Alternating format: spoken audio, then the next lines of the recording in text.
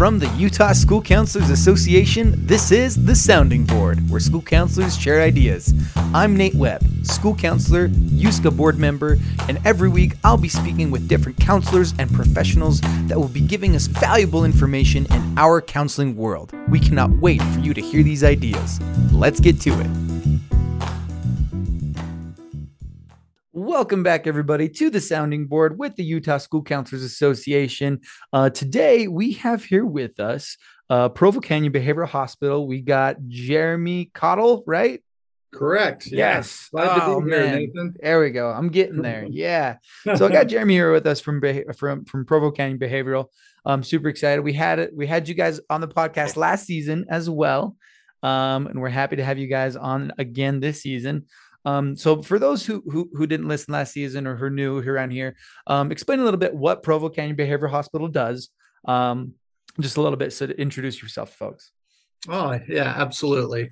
So a little bit about the hospital is, and I don't know if you were, Nathan, able to read that article in KSL this week that talked about a study that an increase of adolescents and teenagers are seeking psychological services at EDs. And we've seen that, prior to the pandemic and even more so now. But Provo Canyon Behavioral Hospital was created to help adults and adolescents with psychiatric mental health needs, anywhere from inpatient to outpatient, whether they need assessment for therapy, seeing someone for medication, or even those higher levels of services for IOP, where they can still come and get therapy, group therapy, see a physician, and then go home at night, all the way to where someone might be in crisis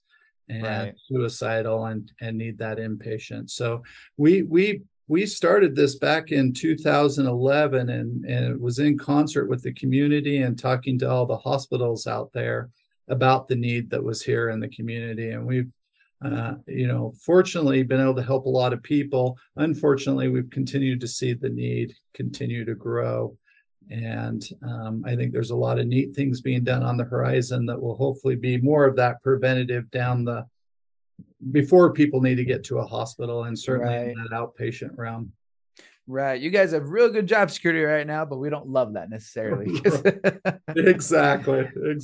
I oftentimes get the pleasure of going into schools and talking to school counselors and educators and talking about what some of the challenges are, and certainly around the mental health and suicide awareness and prevention. And so I think some neat things are going on school by school, and some things in the legislature. Right. Yeah. I know that, mental health is becoming a bigger focus across the state, the whole state.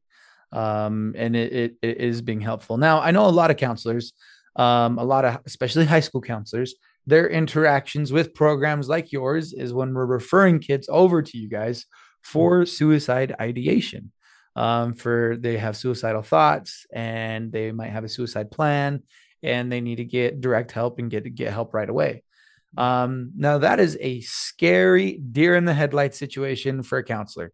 When you come in and a kid, because you ask them the questions: have you ever thought of hurting yourselves? Yes. Have you thought of killing yourself? Yes. Do you have a plan? Yes. Because at that moment, I'm supposed to get this, admit this kid somewhere, now. What do I do? And so in those situations, what are some of the things a counselor can do? Yeah, I that's a great question. And Nathan, as I spent a brief stint as a therapist intern in schools. I was in middle school, and I would get that in my office. And even though that's what I'm supposed to do for a living, it would even, as a new therapist, would scare me. And you're wanting to get this individual help immediately. What our goal is just to be a resource. And so whether it's the need for inpatient, or I need to get this kid somewhere, give us a call. Give Provo Canyon a call if we can't, or we're full, or we will help find a place for that individual to go to. Right. And we also provide, free levels of service. So we can even assess someone if you need us to in your office, or if Mm, we can connect via FaceTime. We're more than happy to jump on and do that level of service and help you find placement for yeah. that student. Yeah. I think a lot of times people just don't know who to call or like what to do. And in those instances, counselors, your on-site supervisor, your principal is your best friend. If you ever have questions, talk to your admin, talk to your principal, be like, hey, this person said this. What the heck do I do? They'll help you out there. Now, I don't know. What have you noticed with like, I don't know. I'm not gonna, I don't want to say the kids have been less resilient, Mhm. but I feel like they've been struggling more to use the resiliency skills that I thought most kids had. Mhm. That's a great question. We've seen a generational change. You think back to your parents and your grandparents and what they went through. At what age did they start working? Most of them started working early on in their early teens. And, I did as well. Nathan, I'm probably older than you are. And so I don't Yeah, know. I would think so. I'm 29. Okay. And I don't know when you started working. When was your first job? I was 14 when I got my first job. Yeah. So I think for the generations that have come before, I think that's pretty much the average. You got a job and you went through hard things. You learned hard things. You had a boss that came to you and said you're not doing things well. So I think just kind of innate in what kids were getting. I don't want to say back in the day, but before kids now, was kind of that resilience training as they grew up. And although it wasn't formal, oftentimes informal, they learned how to be resilient. And, of course, there's different kinds of resiliency. There's physical, mental, emotional, and social. And so, to varying degrees, many of us would get those based on our social interactions, where we were going to school, whether we were urban or rural. Right. And so all of our situations were different. What we're seeing with kids nowadays is a lot of them, their first job is when they get out of college, Yeah. or you're seeing that, or when they graduate high school. And so, to work 8 hours, or to even work 4 hours, or to have a boss come and criticize them, they're not used to it. They've not had that training previously.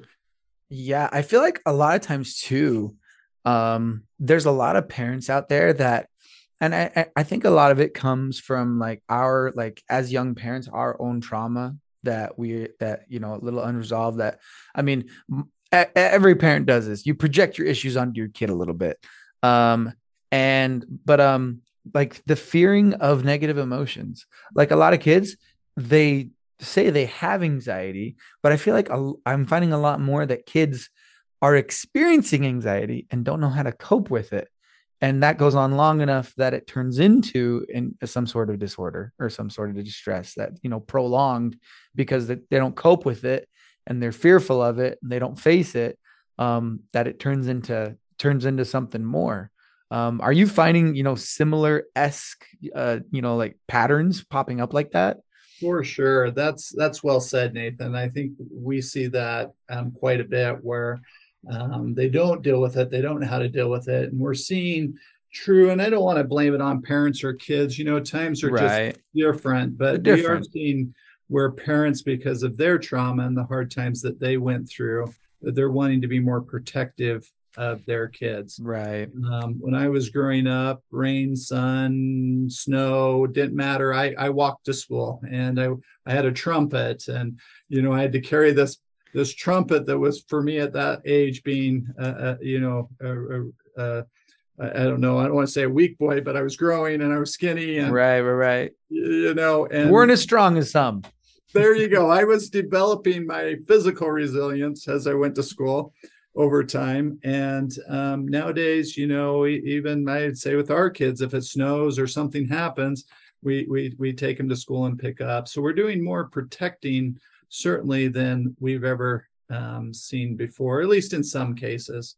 And so some of those resiliency skills aren't being passed down, or if a child's experiencing unpleasant symptoms, or like you said, they're not dealing with something. Oftentimes there's many distractions where we can avoid, especially with gaming and social media, and get lost in things and not deal with it until it becomes a crisis. And we Yeah. oftentimes find that it's the rock in your shoe when you go on a long hike, and it starts off where it's an annoyance, but then before you know it, you have a blister and Hmm. more problems with your feet, and then you can't walk. And Yeah. They're over there at the hospital. Have you seen a lot more uptick in social media and smartphones affecting the cases of kids that you're seeing in your hospital? yeah, great question. So I think in two major ways. One is we're seeing kids aren't having the downtime mindfulness with cell phones and with social media. Some of them are staying on their phones all night. So, for number one, they're not getting sleep. Number two, we know just through the research and talking with individuals, the more time you spend on social media to excess, oftentimes it leaves you feeling depressed, especially if you're seeing, the highlights of other people's lives and you're comparing it to your own. Right, right. That And then comparison culture, it eats at you. for sure. And we're seeing a lot where kids feel like they have friends, or they invite friends, and then their friends say no and they make excuses. And then later they see their friends on social media, taking pictures at another event with other friends at the Without same them. time they said they couldn't. And I hear that a lot from kids, and it's crushing. Or they comment on social media and other kids think it was mean, and so they call them on it, and it affects them pretty emotionally uh, Mm, when the kids pile on. yeah, it's interesting. So I have a buddy. He's kind of messed up, but it's funny. So with kids, not being able to, I don't know, the handling of the emotions, and then social media is just a giant magnifying glass, amplifying what's already there. All that angst, all that insecurity, all the things that are already there just gets magnified on social media. Well, my buddy, to help his kids feel some of those negative emotions, discomfort, and deal with them on their own, when he goes shopping, when they get to the checkout line, he conveniently forgets the milk or something in the back of the store. Like, oh crap, I gotta go get this thing real quick. And he leaves his little 13-year-old right there waiting. Everyone's watching, everyone's staring at me. The line's waiting. Why isn't this moving? Where's my dad? Oh my gosh. Gets a little anxiety, but they learn how to deal with it. Like putting them in the situation on purpose almost. And I'm like, that's messed up, but that's also smart. I agree with you. It's certainly a parent looking for a way to let their child go through hard times. And I think, Nathan, your friend, although it might not be the mode that all of us think of when trying to let our kids struggle or even fail, but failure and learning from failure is one of life's biggest teachers. And Oh, absolutely. I feel we're like kids are crippled with perfectionism these days, where if they can't do something right, they think that death is a better alternative than doing something imperfectly. we hear that all the time. We as we talk to kids, I think one of the first things is certainly, and we've seen with some of the schools, I don't know what's going on in all the school districts, but we're seeing more in the curriculum, some of that resilience being built. And I do think, as a school counselor, especially if you have a child that's struggling or not getting those, and to even if the parents are open to listening or going to counseling, so that they can learn how to help their child, build that resiliency.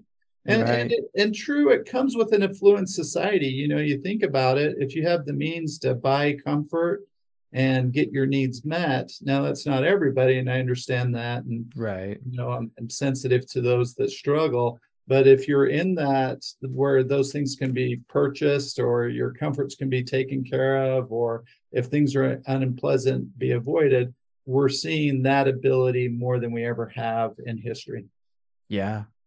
It's crazy. It is crazy. I mean, the kids, don't get me wrong, they are amazing and resilient, but I feel like they also need a little bit extra guidance because, well, a lot of, I mean, the young parents right now, we're the ones who taught them how to depend on social media so much, right? Like with only posting about them when they do something great or whatever it is. And so, they have this dependency, they have this comparison culture. And, and so I feel like a lot of the resiliency, I mean, we're not blaming parents here, but we can also help our kids be resilient by how we talk with and about our kids with our kids. I totally agree. And, even sharing examples from your life, parents with their kids can Like be sharing your helpful. struggles. Like kids think you're some like talk about your struggles. You're not perfect, right? Like they don't need to be perfect either. So talk about your struggles. I sure agree with that. I like that. And how you overcame it is great examples. I had a dad that used to do that with me. And so with my kids, I've made sure that, I'm telling on myself a lot here, but, probably because of what you said earlier, Nathan, my trauma, I sit on the end of my kids' beds at night before they go to sleep. And I say, how are things going? How are your friends doing? Right. How, are you feeling? Where are your struggles? Where are your challenges? Tell me. And I really have to stop myself from wanting to rescue or change it. Oh my I, gosh. Yeah. I've had to step back and say, well, what do you think you should do? Well, let's try that. Or, if I feel like they're way off the mark, I might say, well, here's some ideas. Here's, maybe some options you can choose from, but letting them do it and not doing it for them. When they're struggling and we listen to them, that opens the door for them to solicit our advice. When we give our unsolicited advice, it goes one in ear and out the other. But then when we're talking to them and we actually say things like, okay, well, how do you feel about that? And then one day they come up to you like, hey, so I got a situation and maybe I could use some advice. And all you hear is, I've trained my entire life for this moment. and That's but so true. and it works out just fine. And so I don't know, parents, we want to help build resiliency in our kids so that Provo Canyon doesn't have to impatient your kids. For sure. But if they do, rest assured they will take care of you guys. You guys got plenty of resources, and before someone is discharged, they have a safety plan put in place, correct? Yeah, they do. And in fact, we've even taken it an extra step. Now, we haven't done this with all school districts, but we do have a return to school program. And we've worked with some of the local school districts where just instead of them coming to the hospital and then showing up the next day at school, Mm-hmm. is taking that time to do a back to school meeting with the school, and where we can identify some of the needs they might have, with the parent, and then provide any of that kind of bridging information to the school where the parent allows us and the school wants to do that. And we've Yeah, been doing that in the school districts down here. And so we do a safety plan for home, but we've taken that additional step of doing a safety plan at school. I like that. And so if school counselors are interested in doing that, or if they would like to do something similar at their school, we're happy to share any of that information and that program and process with them. Awesome. Awesome. Well, man, this has been an awesome conversation. As per always, enjoy chatting with you. So thanks so much for your time and everything. And thank you for listening to this week's episode of the Sounding Board from the Utah School Counselors Association. Hope you all have a wonderful day, and we'll see you on the next one.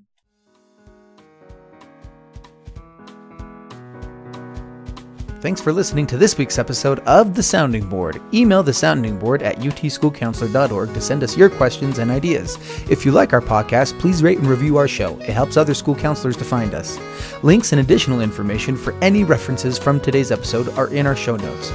Check out our website at utschoolcounselor.org, where you can listen to past podcast episodes, register for any of our professional development opportunities, and become a member of the Utah School Counselors Association.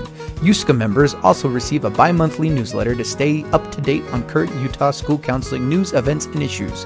You can follow us on Facebook and Instagram at Utah School Counselor and on Twitter at USCA Tweets. The mission of the Utah School Counselors Association is to support professional school counselors in their work for students through advocacy, professional development, recognition, and support. This podcast would not be possible without the support of our members. We'll have more ideas to share with you next week. Let's go.